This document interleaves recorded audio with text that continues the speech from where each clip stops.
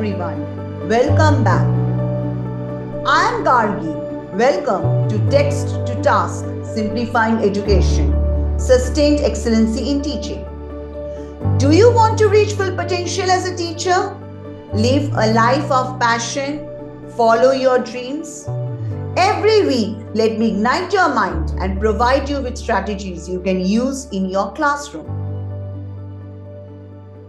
Today, we will talk about in the classroom, our body language has greater power than our words. If you are interested, keep listening. Our non-verbal communication accounts for close to 50% of our daily communication, while words themselves account for only 7%. Our bodies put forward messages so often that sometimes we communicate a lot more with our bodies than we realize. Traditional education places too much emphasis on imparting knowledge to students.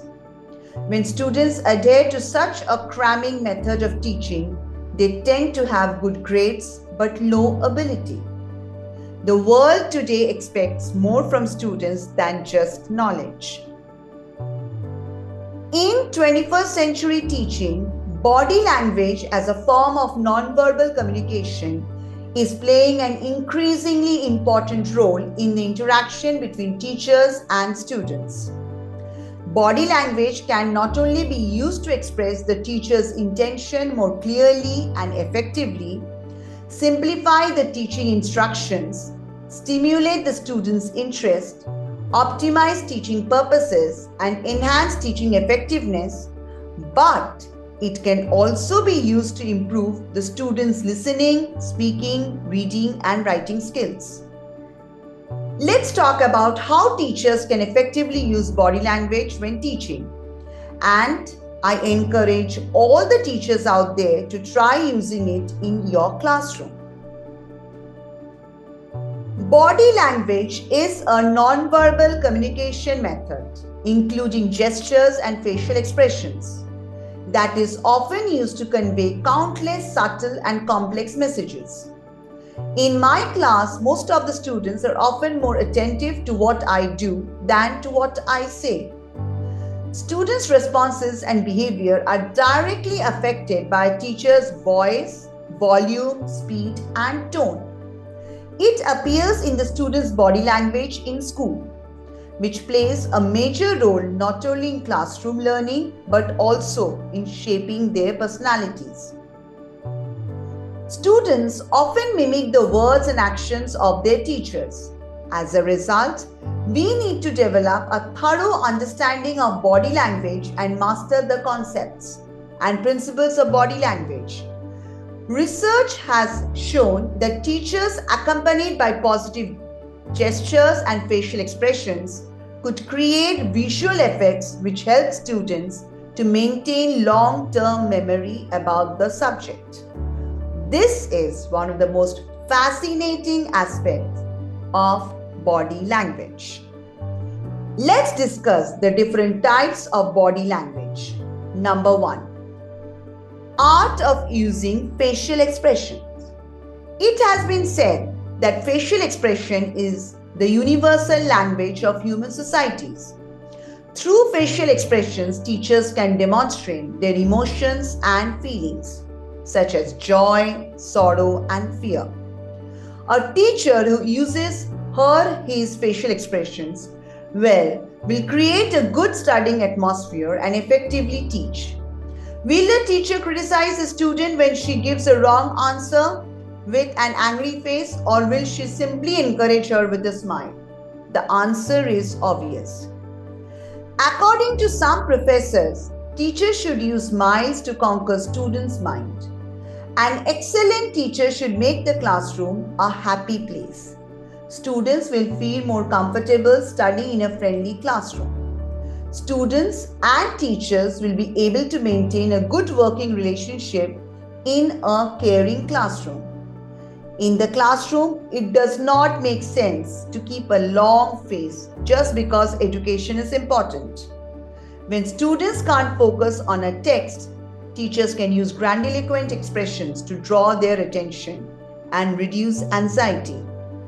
With the use of her/his facial expressions diplomatically, a teacher can achieve perfect classroom teaching results. One pro tip: the facial expressions I use in my classroom tend to be similar to the emoticons on the electronic device. Number 2. The art of using gestures. Teachers use appropriate gestures to convey their thoughts and feelings. This adds persuasion and appeal to the class. The teacher can use gestures to express what she wants the students to do in the classroom. A lively gesture helps students understand the subject.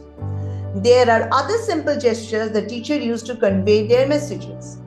A teacher might say things like, "Come here," stretching her arm out, "It's okay," with thumbs up, and so on. Number 3. The art of using eye contact. The eye is known as the window to the soul. It tells us about the teacher's inner thoughts and attitude. Therefore, eye contact conveys exquisite emotion. If a student's eyes sparkle or show signs of doubt, the teacher can tell if they have understood the lesson material.